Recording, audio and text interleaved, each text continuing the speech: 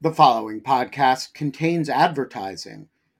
To access an ad-free version of the Lawfare podcast, become a material supporter of Lawfare at patreon.com/lawfare. That's patreon.com/lawfare. Also, check out Lawfare's other podcast offerings: Rational Security, Chatter, Lawfare No Bull, and The Aftermath. In the market for investment-worthy bags, watches, and fine jewelry, Rebag is the answer. Rebag is a luxury resale platform where each piece is carefully inspected by experts to ensure quality and authenticity. Use Rebag to buy and sell finds from the world's top brands, including Louis Vuitton, Chanel, and Cartier. Head to Rebag.com and get up to 15% off your first purchase as a member with code REBAGNEW. Shop today at Rebag.com. That's REBAG.com. And use promo code REBAGNEW for up to 15% off your first purchase as a member.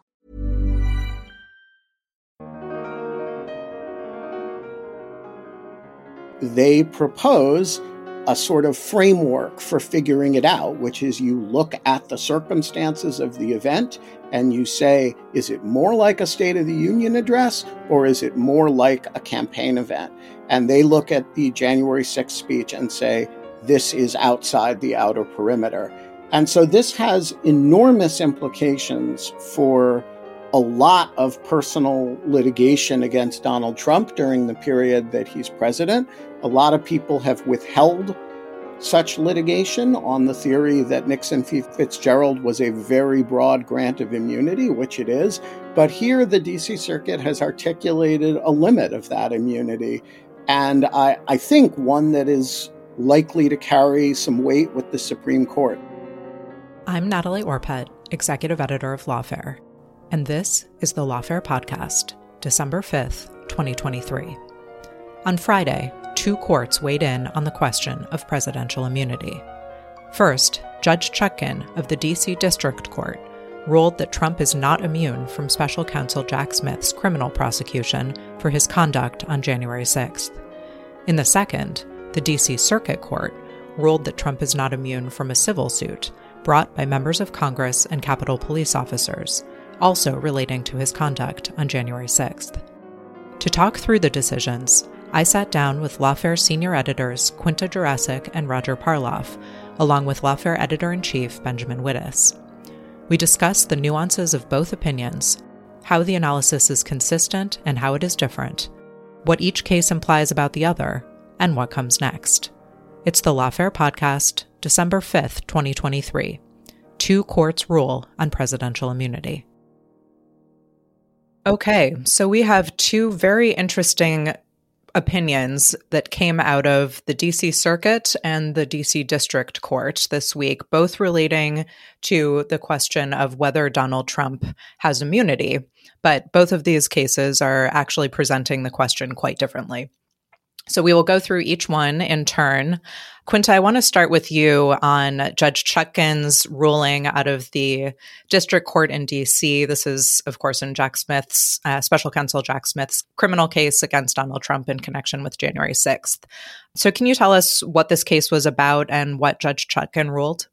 Trump has filed a variety of motions to dismiss in the case against him in Washington, D.C. over his involvement in January 6th. And this opinion from Judge Chutkan focused on Trump's motion to dismiss the charges against him on the grounds that he is immune from criminal prosecution as a former president, as well as on some separate constitutional grounds having to do with the First Amendment and the Due Process Clause. So I'll focus here on the immunity argument.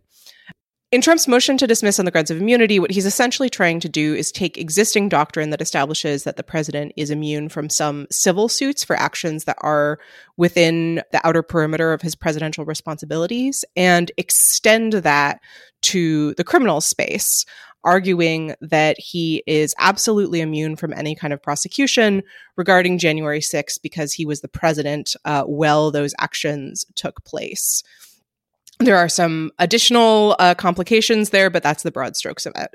And I think it is fair to say that Chutkan was not particularly impressed by this argument. She's definitely a fan of the well-placed zinger And she writes at the beginning of this ruling, whatever immunities a sitting president may enjoy, the United States has only one chief executive at a time, and that position does not confer a lifelong get-out-of-jail-free pass. So no total absolute immunity for former presidents in the criminal context. Her reasoning in very, very broad strokes essentially is that the reasoning that the Supreme Court used to apply civil immunity to sitting presidents just simply doesn't apply in the criminal context. You're just not worried about chilling presidential actions in the same way. And again, here we have a zinger. She writes, every president will face difficult decisions. Whether to intentionally commit a federal crime should not be one of them. She also points out that whereas in the civil case, you might be worried that a president, after he leaves office, could be bombarded by civil lawsuits for all kinds of official actions he took. That's just not present in the criminal context in the same way, especially because we're focusing here only on potential federal prosecutions. And she writes also, that there are all kinds of procedural safeguards in the criminal justice system, including, for example, the ability to move to dismiss a case for selective prosecution, which Trump is also attempting to do. She writes that there is a strong public interest in a criminal prosecution in that, and I quote here, a former president's exposure to federal criminal liability is essential to fulfilling our constitutional promise of equal justice under the law. And so she really kind of comes out here with a ringing statement about the meaning of the rule of law, the meaning for what it means for everyone to be equal under the law, and takes that and says Trump's argument about absolute immunity from criminal prosecution for former presidents is simply off the table. She does make clear that she is not delving into some of the more complicated questions about whether this applies to state prosecutions, whether how we sort of navigate the dynamic of a sitting president versus a former president in this context, whether the line drawn in Fitzgerald about the outer perimeter of the president's official responsibilities applies here as well. She's really just saying there is not a sort of sweeping absolute immunity for former presidents from criminal prosecution.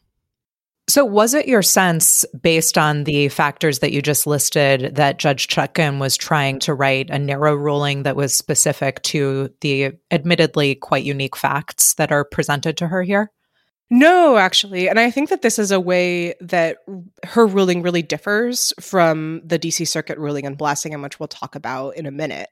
That she is really saying, look, Trump has made this very, very broad, sweeping, high altitude argument about absolute immunity from criminal prosecution. And I'm going to address this at a similarly high altitude. She explicitly says, essentially, I'm not going to dig into the question of whether the conduct for which Trump has been indicted is within the outer perimeter.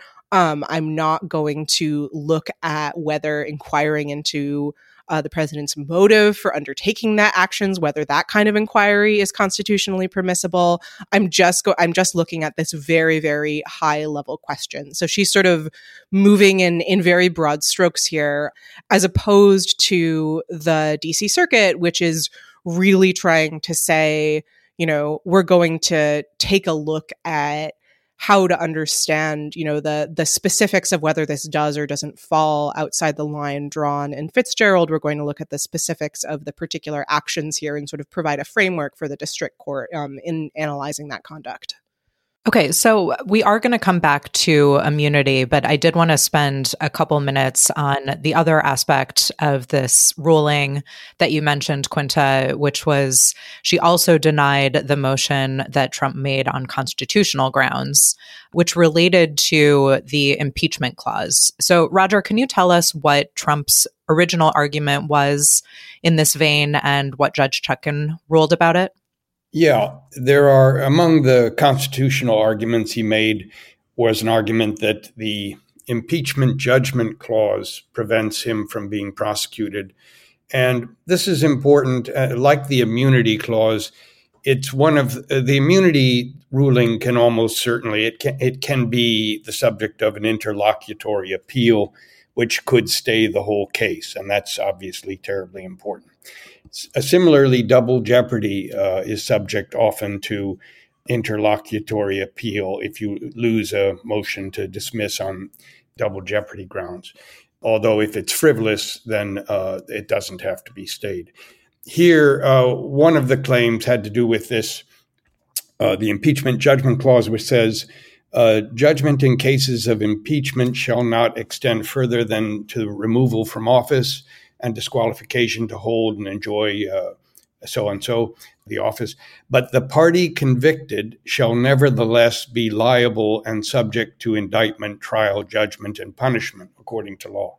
So what Trump had argued was that, well, that says the party convicted shall nevertheless be liable and subject to indictment. It doesn't say the party acquitted. He was acquitted at impeachment, and he constructs an argument that you have to first go through impeachment and then be convicted before a president can be indicted and tried in a conventional criminal setting. And she rejected that argument on multiple grounds. To begin with, there are two Department of Justice Office of Legal Counsel rulings on this sort of argument. And those aren't binding, of course, but they have weight, and they're from different one was having to do, it was 1973, it was Vice President Agnew, and one was 2000. I assume it was Bill Clinton, it doesn't say. But one was during a Democratic administration, one was during a Republican administration. They both reached the same result that, no, that's not what this clause means. She analyzes it and says, the first part of the clause is about restricting Congress's the punishments from the impeachment itself. It's only about removal from office and possible disqualification from holding office. That's different from things from apparently in England, where the legislature itself could impose criminal type penalties. And so that first clause is restricting it. And then the second clause is explaining that nevertheless, meaning even though the legislature can't pursue you, you can be pursued in a conventional criminal setting once you're no longer in office. So that's the gist of what's going on. And she also uses she also points out that this is the logical fallacy of, quote, denying the antecedent. And she gives the example from the statement, if the animal is a cat, it can be a pet. It does not follow that if the animal is not a cat, it cannot be a pet. Yet defendant argues that because a president who is impeached and convicted may be subject to criminal prosecution, quote, a president who is not convicted may not be subject to criminal prosecution.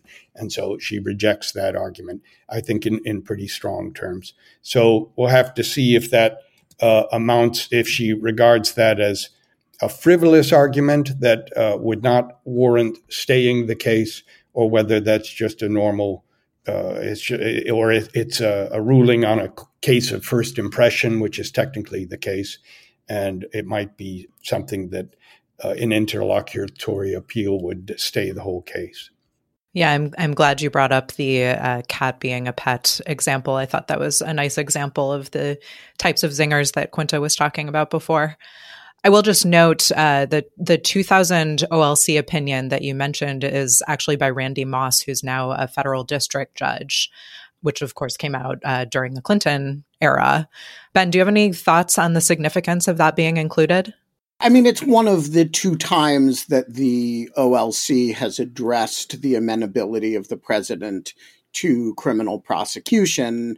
And as Roger notes, both times the OLC concluded that a sitting president was not, but at no time did it suggest that a impeachment and conviction was a prerequisite for indictment after service in office. And so, look, Judge Chutkan here is responding to a flamboyantly extravagant claim of immunity on the part of the former president.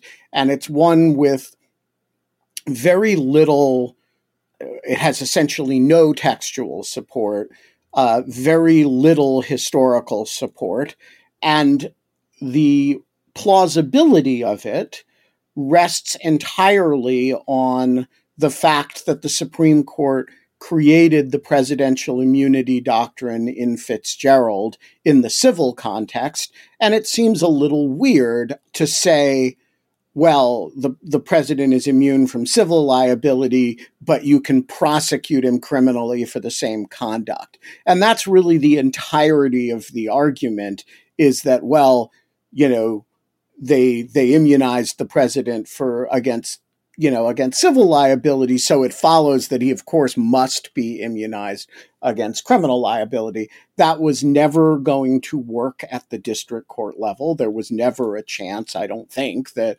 Judge Chutkan would rule any way other than the way she did.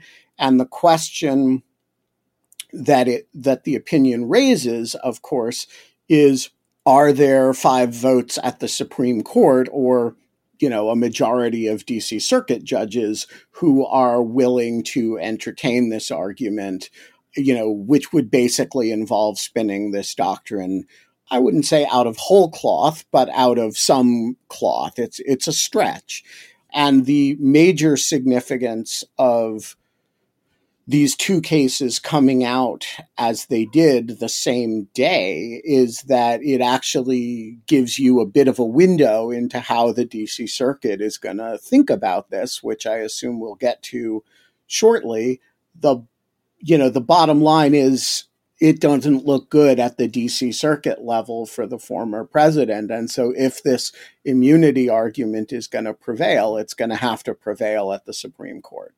Yes, we will definitely come back to that. I just want to spend a brief moment. Roger, I know you've given some thought to the fact that this is, although a very unique situation with respect to Trump, the legal question is not totally unheard of. So can you talk to us a little bit about what we know from previous case law and just history in general about this question of criminal prosecution and impeachment? Yeah, there were these, as I said, the 2 OLC memos, and then historically, and this might be mentioned in the OLC memos, but there are people that were prosecuted without being first impeached and convicted in the impeachment setting, like Vice President Aaron Burr quite early on. And then at least 4 judges, I can't think of them all now, Walter Nixon, Alcee Hastings, and 2 others. So, there is historical precedent. And I should say generally just that, this Chutkan's opinion did have lots of, like you say, zingers and bon mots, but it was really well reasoned and I think pretty bulletproof. And one other thing she noted is that, like, in Nixon versus Fitzgerald, which is the case you're going to be hearing a lot about with respect to the civil case, that was the case that set the rules about there is some considerable immunity in the civil case context. All 9 judges, there were 3 opinions, but all 9 judges agreed that this did not, they were not writing about the criminal context. And 4 of them were very strong about it. Justice White wrote, he stressed that no party had argued, quote, that the president is immune from criminal prosecution in the courts, nor would such a claim be credible. So that's very strong. And the other voices on the court at that time were, they were distinguishing it forcefully. So anyway, I just think it's a very solid ruling legally as well as in a powerful literary sense. Okay, Roger, that was in Nixon v. Fitzgerald, is that right? Yes. Okay, Ben, you've given a lot of thought to that opinion. What do you think? So, Roger is correct that all of the justices in Nixon v. Fitzgerald said this is not applying to, criminal matters. But in the dissent, which was written by Byron White, he kind of calls the majority out on the fact that that distinction is actually incoherent. And he writes at one point in the dissent, the court intimates that its decision is grounded in the Constitution. If that is the case, Congress cannot provide a remedy against presidential misconduct, and the criminal laws of the United States are wholly inapplicable to the president. I find this approach completely unacceptable. I do not agree that if the office of the president is to operate effectively, the holder of that office must be permitted without fear of liability and regardless of the function he is performing, deliberately to inflict injury on others by conduct that he knows violates the law. So, I think the best argument for immunity, and it's not an argument that is going to work at the district court level, it's really an argument that only works at the appellate court level, is that if you're grounding this in separation of powers, which is kind of the theory behind Nixon v. Fitzgerald, that it's a fundamental, the immunity is a fundamental incident of the office of the presidency itself, that it doesn't really make sense to apply it to the civil context and not to the criminal context.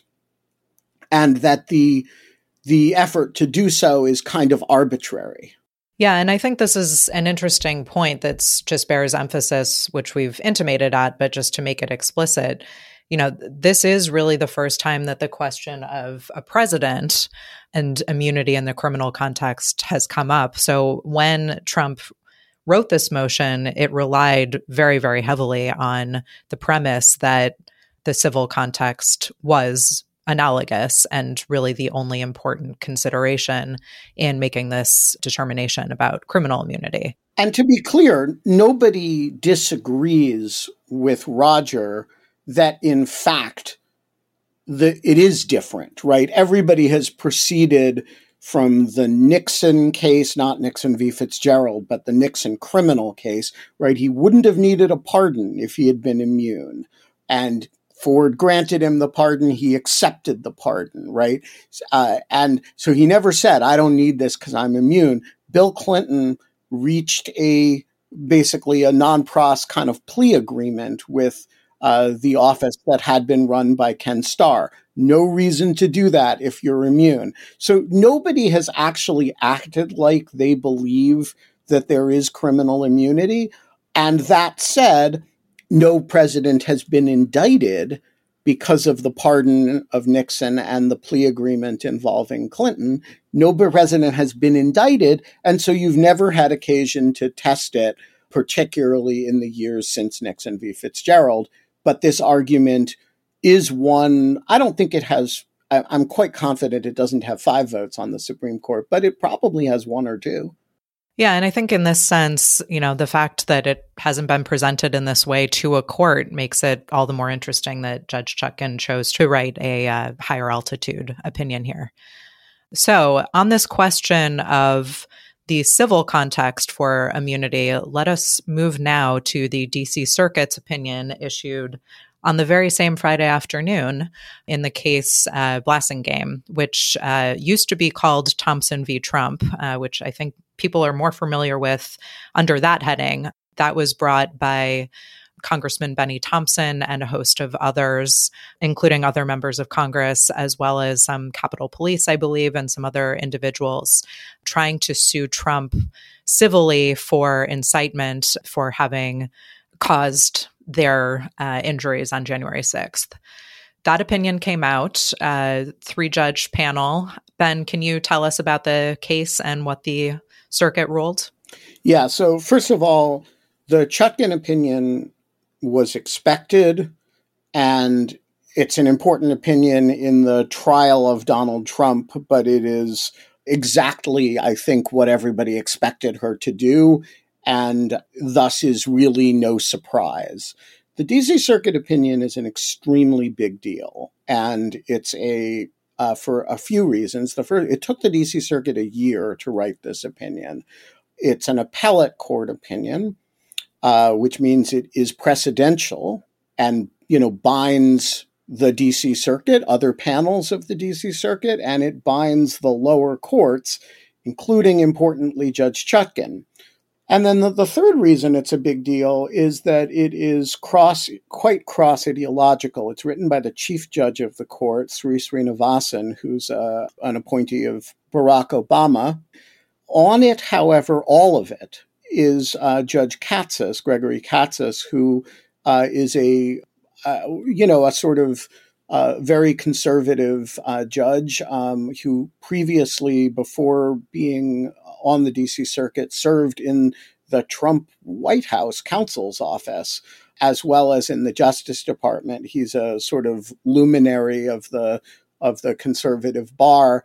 And then the third member of the opinion who joins all of the substantive argument, but kind of picks nits on some of the procedural aspects, is Judge Judith Rogers, who is an appointee of Bill Clinton. So this represents, a very wide swath of the political and ideological spectrum of the DC Circuit, and particularly because this panel is composed of very well-respected judges from both the conservative and the liberal side, it's going to carry a lot of weight at the Supreme Court, I suspect.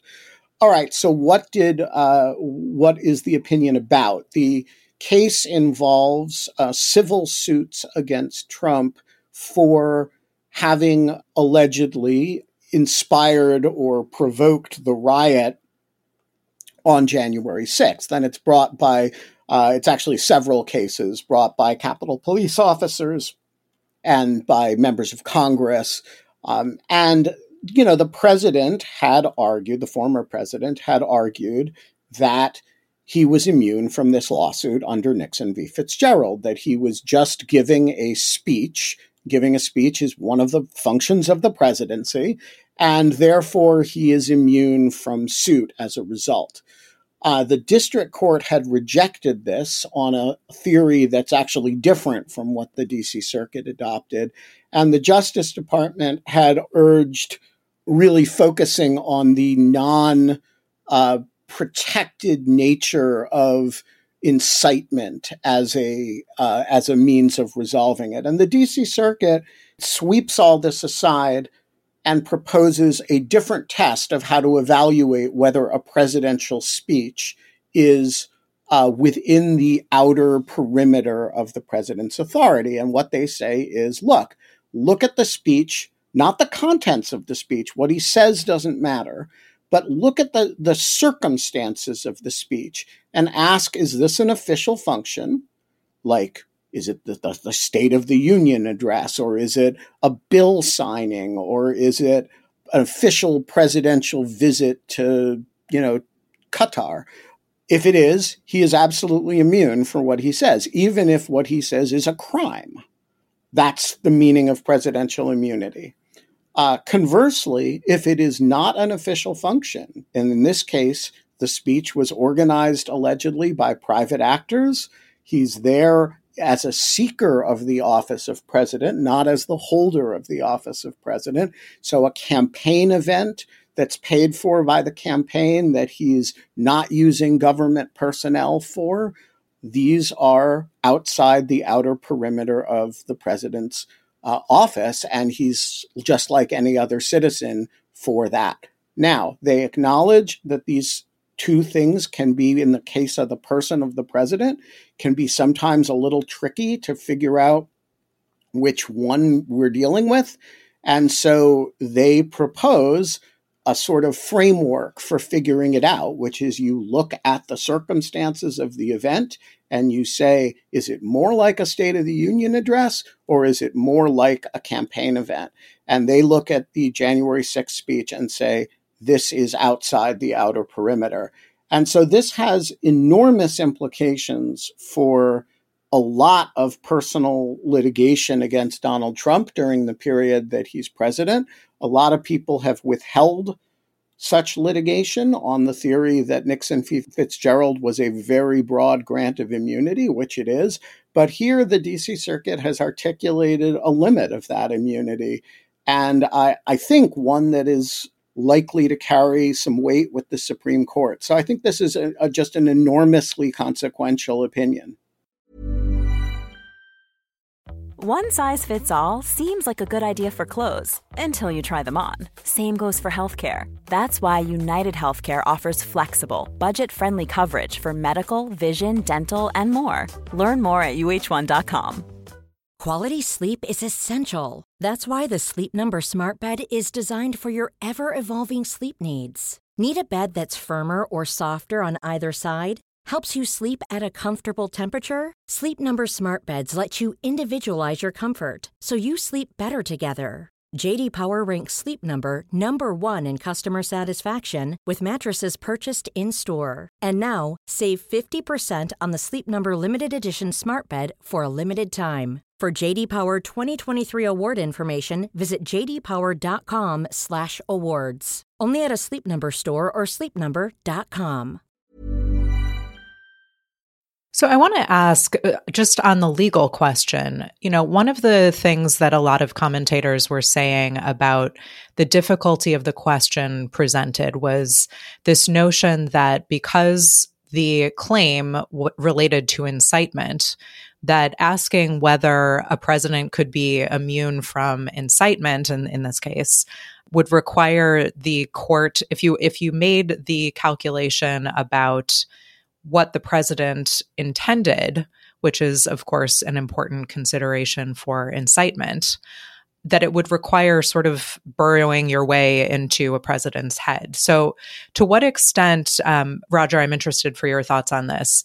To what extent do you think the court was attracted to this idea of looking at circumstance in the way that Ben describes, rather than having to consider intent? Yeah, that was true. And even, I think more broadly, they wanted to, when you make an immunity decision, you want to make it as early as possible, because the idea is that he's being harassed in some inappropriate way or his functions are being diminished. And here, the question of did he incite violence was a very contested issue. And so, ordinarily the rule is, well, we take the complaints, allegations as true for the purpose of a motion to dismiss. But it's going to be very easy for plaintiffs to allege that people broke the law in various ways, and or committed wrongdoing. And they did not want to have a situation where they granted immunity and then on a basis that turns out to be false. Of course, in the end, we are going to revisit this question at the summary judgment phase, so they didn't avoid that altogether.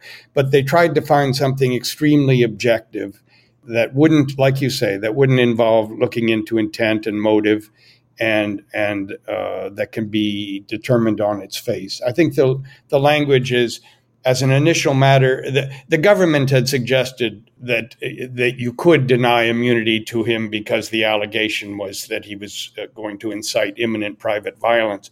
And they were saying, as an initial matter, the government's suggested approach could lead to our denying immunity to President Trump based on an assumption that turns out to be false, indeed an assumption that President Trump has already contested. So this was a way of getting around that problem. Quinta, what are your thoughts on this distinction between circumstances and intent? Yeah, so 2 points here. One is, I think it's worth noting how this focus on what the court describes as an objective context-specific assessment rather than an inquiry into motive, I think kind of allows the court to frame the framework that it's set out as very generous to presidents and former presidents. So Srinivasan writes that, when this inquiry, and I quote, yields no sufficiently clear answer in either direction, the president, in our view, should be afforded immunity. And then he goes on to say, conversely, when a president's actions viewed objectively and in context may reasonably be understood only, that's my emphasis, as re-election campaign activity, a court not only may, but must deny immunity. And I note that Judge Katsas in his concurrence also really drills down on this language of an objective inquiry, context, et cetera, et cetera. And so I certainly read that as saying, look, everybody, we're not trying to ask, what lies within the former president's heart. Not only are we looking at these sort of outer trappings, but we're doing so in such a way that really allows the president or former president a fair amount of leeway in terms of whether or not we decide to grant immunity. The other point that I found interesting is that, to connect this back to the US v. Trump prosecution, one of the arguments that Trump is having with the special counsel in the briefing on that is whether or not this inquiry into motive is permissible. And Trump says that it is not in the context of a criminal prosecution when you're trying to determine immunity. And the special counsel says, well, yes, it is ruled out under Fitzgerald, but this is simply a different situation because this is a criminal context. And that aspect doesn't apply here. And so Chutkan kind of doesn't touch on that specific dispute because, as we've discussed, she's really ruling at a very high altitude. But I think it's worth noting insofar as we're trying to kind of map out the overlap and cross-cutting between these different opinions. Yeah, I think that's an important point. And I do want to come to soon comparing these opinions and thinking about what they say about each other. Roger, I know you had some additional thoughts on this opinion and this question of the distinction between political capacity versus presidential capacity.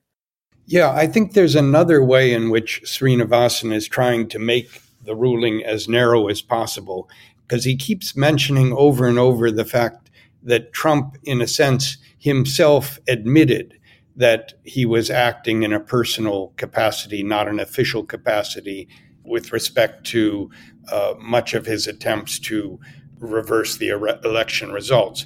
Because he entered a motion to intervene in the Texas versus Pennsylvania case in December 2020. You remember that's the weird original jurisdiction case in which Texas was trying to persuade the Supreme Court to throw out the results in 4 swing states.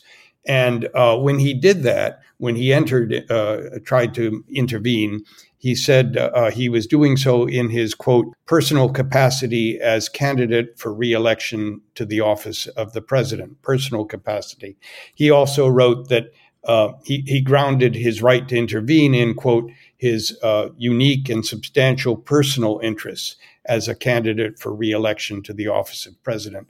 Obviously, it's going to be very rare that a plaintiff is going to be in a position where suing the president, where the president has already agreed, said somewhere that he was acting in his personal capacity and not official capacity when he committed the acts that are the subject of the suit.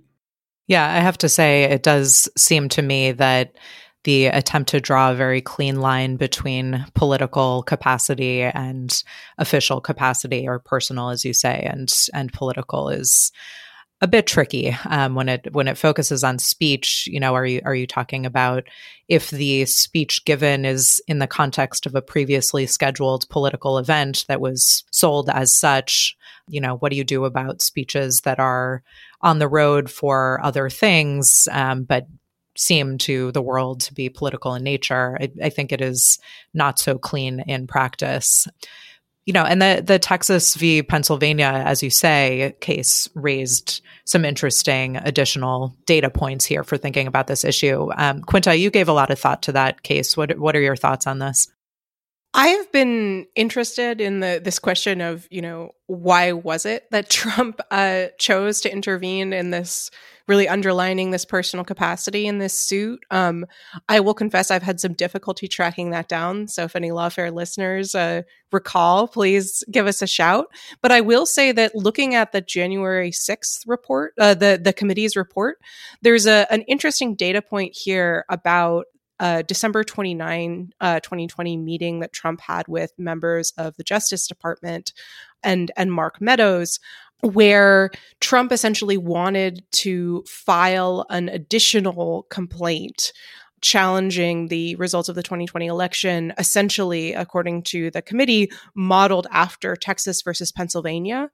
Trump wanted the Justice Department to do this, and the Justice Department officials essentially refused. So that doesn't speak directly to the fact that Trump was intervening in a personal capacity in Texas v. Pennsylvania. But I do think it's kind of an interesting data point that when we're looking at, why was it that Trump chose to frame this as really the personal action of a candidate, that he then later that same month tried to essentially get the government to weigh in an official capacity, sort of wearing his president hat, and wasn't able to. I think that might perhaps strengthen even more the line that the DC Circuit is drawing here. Yeah, I think it's an interesting point. And, as we're talking, it's very clear that there are a lot of complicated but quite nuanced issues here. And it strikes me that it's important that although all three judges on the panel joined the opinion, two of the three chose to also write concurrences. And, typically that's done when everyone can agree on the outcome and the main framework of the analysis, but the concurring judge has some additional stuff to say. So, Ben, what did you make of the two concurrences and how they compared to the main opinion?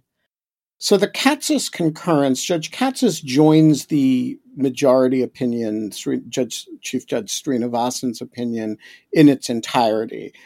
So his opinion is very much for the purpose of kind of adding a little bit of explanatory material. No part of it takes issue with anything in the majority opinion. It just emphasizes a few points that for one reason or another are important to Judge Katsas. In particular, he seems to have a concern to emphasize that this is not holding that Trump doesn't get immunity.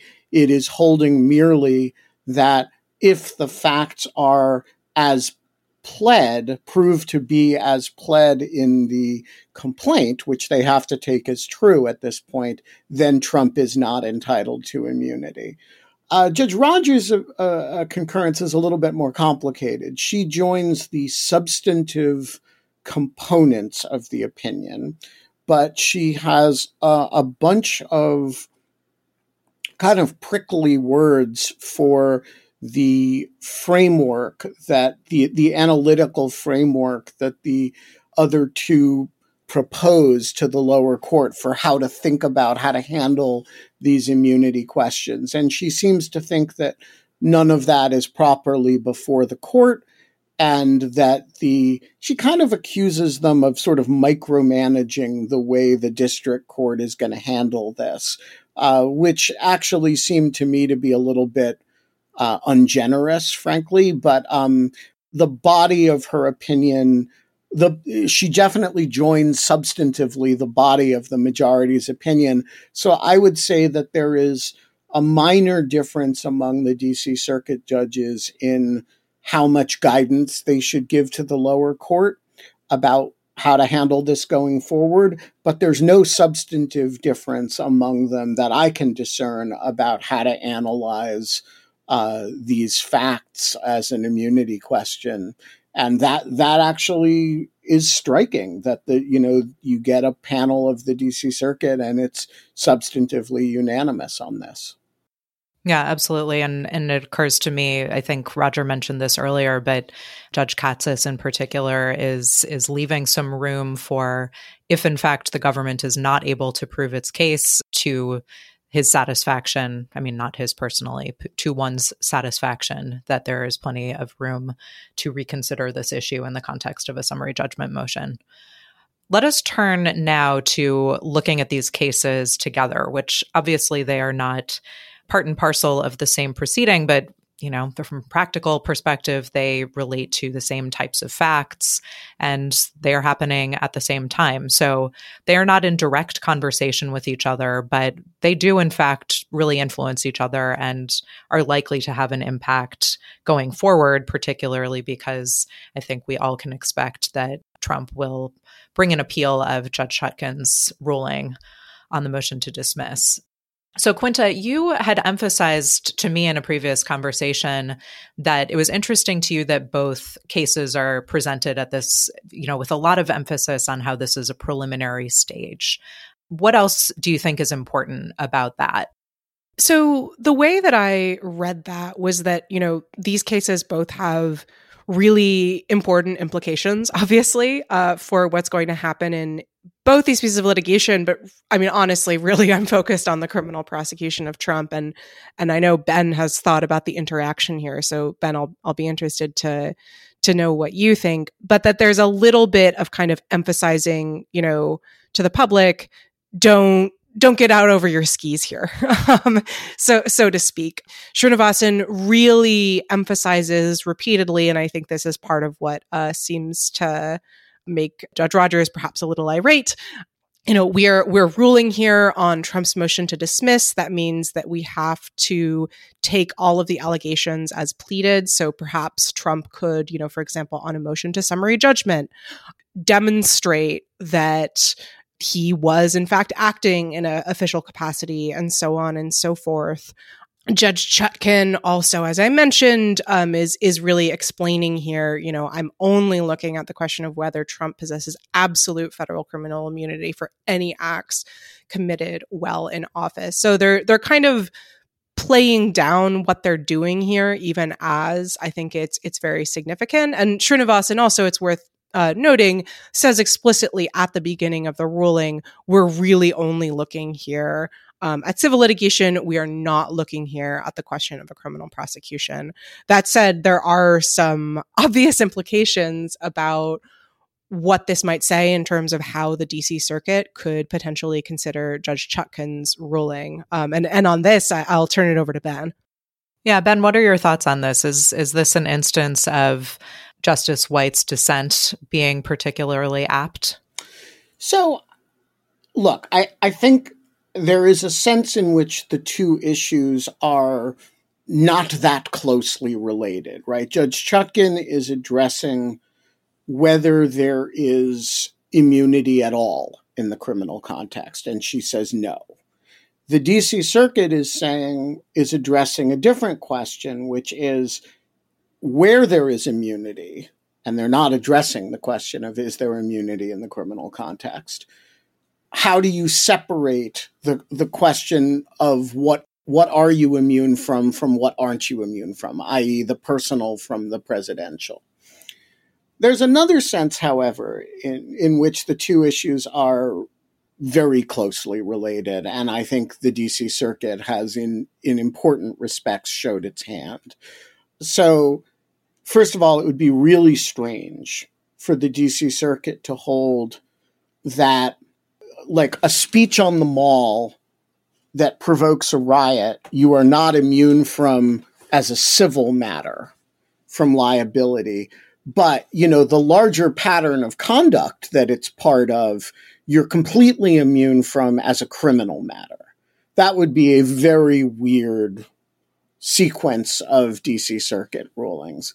More broadly, I think it is fair to say that this opinion shows that the DC Circuit's tolerance for the idea of broad immunity in the presidential arena it's a bit narrower than people expected. I'm very surprised that there wasn't a dissent from this. And I think if you say that the DC Circuit as a body is a less friendly forum to sweeping presidential immunity claims than we may have expected it to be, or then it doesn't seem likely that same DC Circuit is going to turn around and say, oh, but we're going to extend Fitzgerald, having just said Fitzgerald's a little bit narrower than y'all probably thought. We're going to now sweepingly extend it to be an absolute immunity from criminal stuff, which, as Roger pointed out, 9 justices of the Supreme Court had said, we're not going there, or this Fitzgerald doesn't go there. So I think it is, as a matter of tea leaf reading, it's very hard for me to imagine that the same DC Circuit that issued this opinion is going to reverse Chutkan on the extension of Fitzgerald to the criminal space. Perhaps the more urgent question, because ultimately that question is going to be decided by the Supreme Court, not by the DC Circuit. Perhaps the more urgent question involves whether the March 5th trial deadline is going to actually happen, the trial date. So Judge Chutkan has set a trial date for March. Her ruling, for reasons we can go into if you want, her ruling rejecting presidential immunity is subject to interlocutory appeal. And the question of whether the proceedings get stayed while that interlocutory appeal happens has a lot to do with whether the trial deadline the trial date will really happen in March. And I think this does suggest to me, at least again, reading tea leaves, that the DC Circuit is unlikely to stay a trial based on a theory of immunity that involves greatly widening the theory, the current presidential immunity, having just said, by the way, the immunity, Fitzgerald immunity, isn't quite as broad as you think. And then finally, I will just point out, and I have not studied the indictment with this question in mind, so take this as very tentative, but the opinion does mean that if Chutkan is wrong, and eventually there is Fitzgerald immunity, under this DC Circuit framework, you would have to go through this indictment and do a context-specific analysis of each act in the indictment and say, hey, is this a private act or a public act? And some of those acts, like, threatening to fire the acting attorney general, clearly public acts. But a lot of the acts, like calling Brad Raffensperger, not clear to me that those are acts in his capacity as president versus his acts in his capacity as an office seeker. And so I think, this opinion could mean that even if somehow Tanya Chutkan got reversed on the immunity question, a lot of the indictment would survive.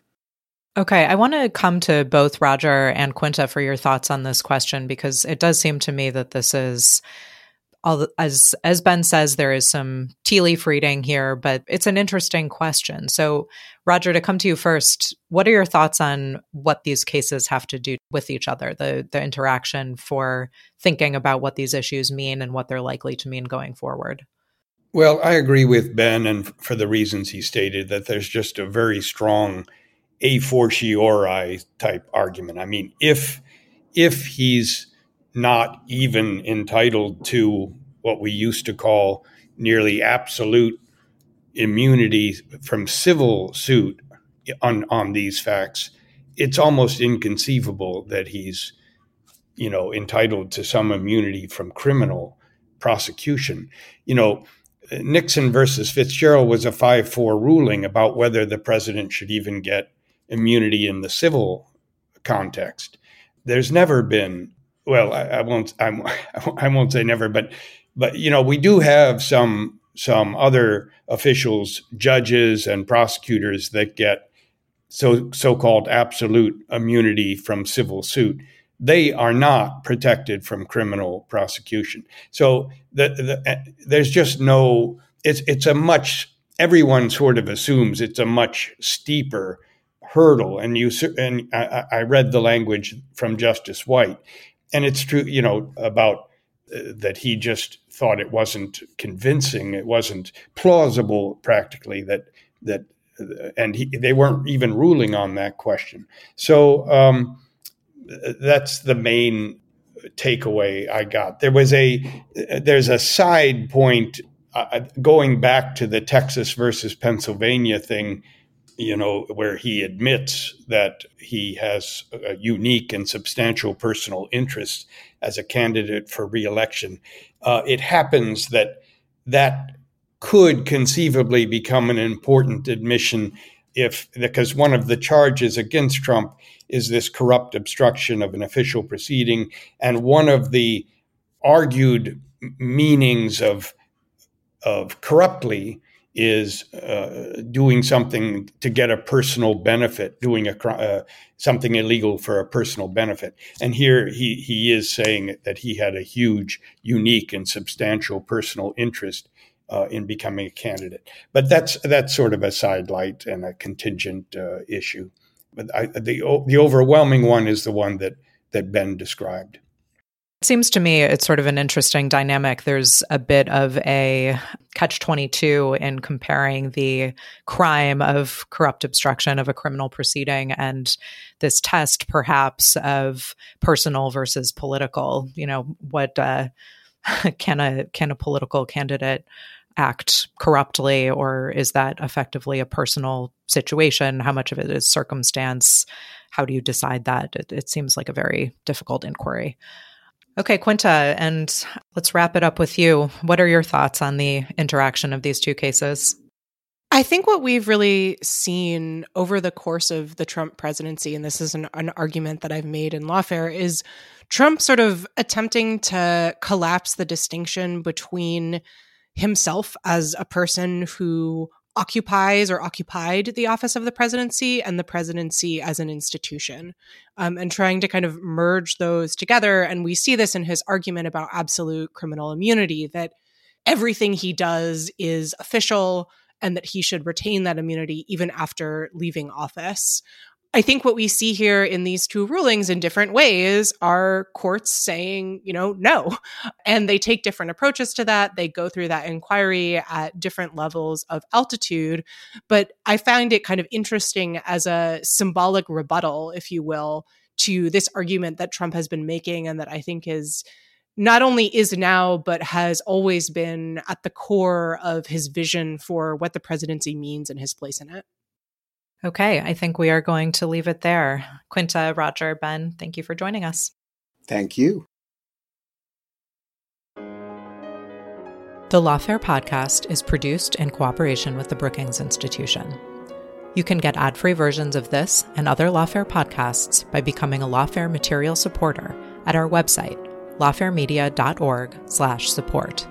You'll also get access to special events and other content available only to our supporters. If you're interested in our analysis of the many trials of Donald Trump, join us for our weekly live event on Thursdays at 4 p.m. Eastern.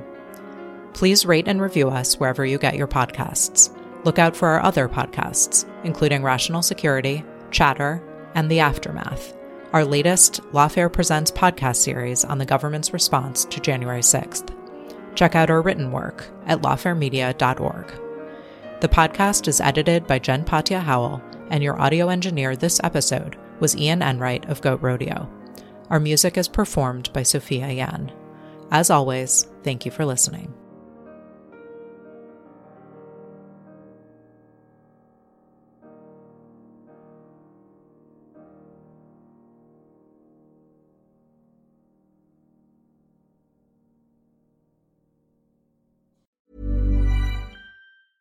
Imagine the softest sheets you've ever felt. Now imagine them getting even softer over time. That's what you'll feel with Boll & Branch's organic cotton sheets. In a recent customer survey, 96% replied that Boll & Branch sheets get softer with every wash. Start getting your best night's sleep in these sheets that get softer and softer for years to come. Try their sheets with a 30-night guarantee. Plus, get 15% off your first order at bollandbranch.com. Code BUTTERY. Exclusions apply. See site for details.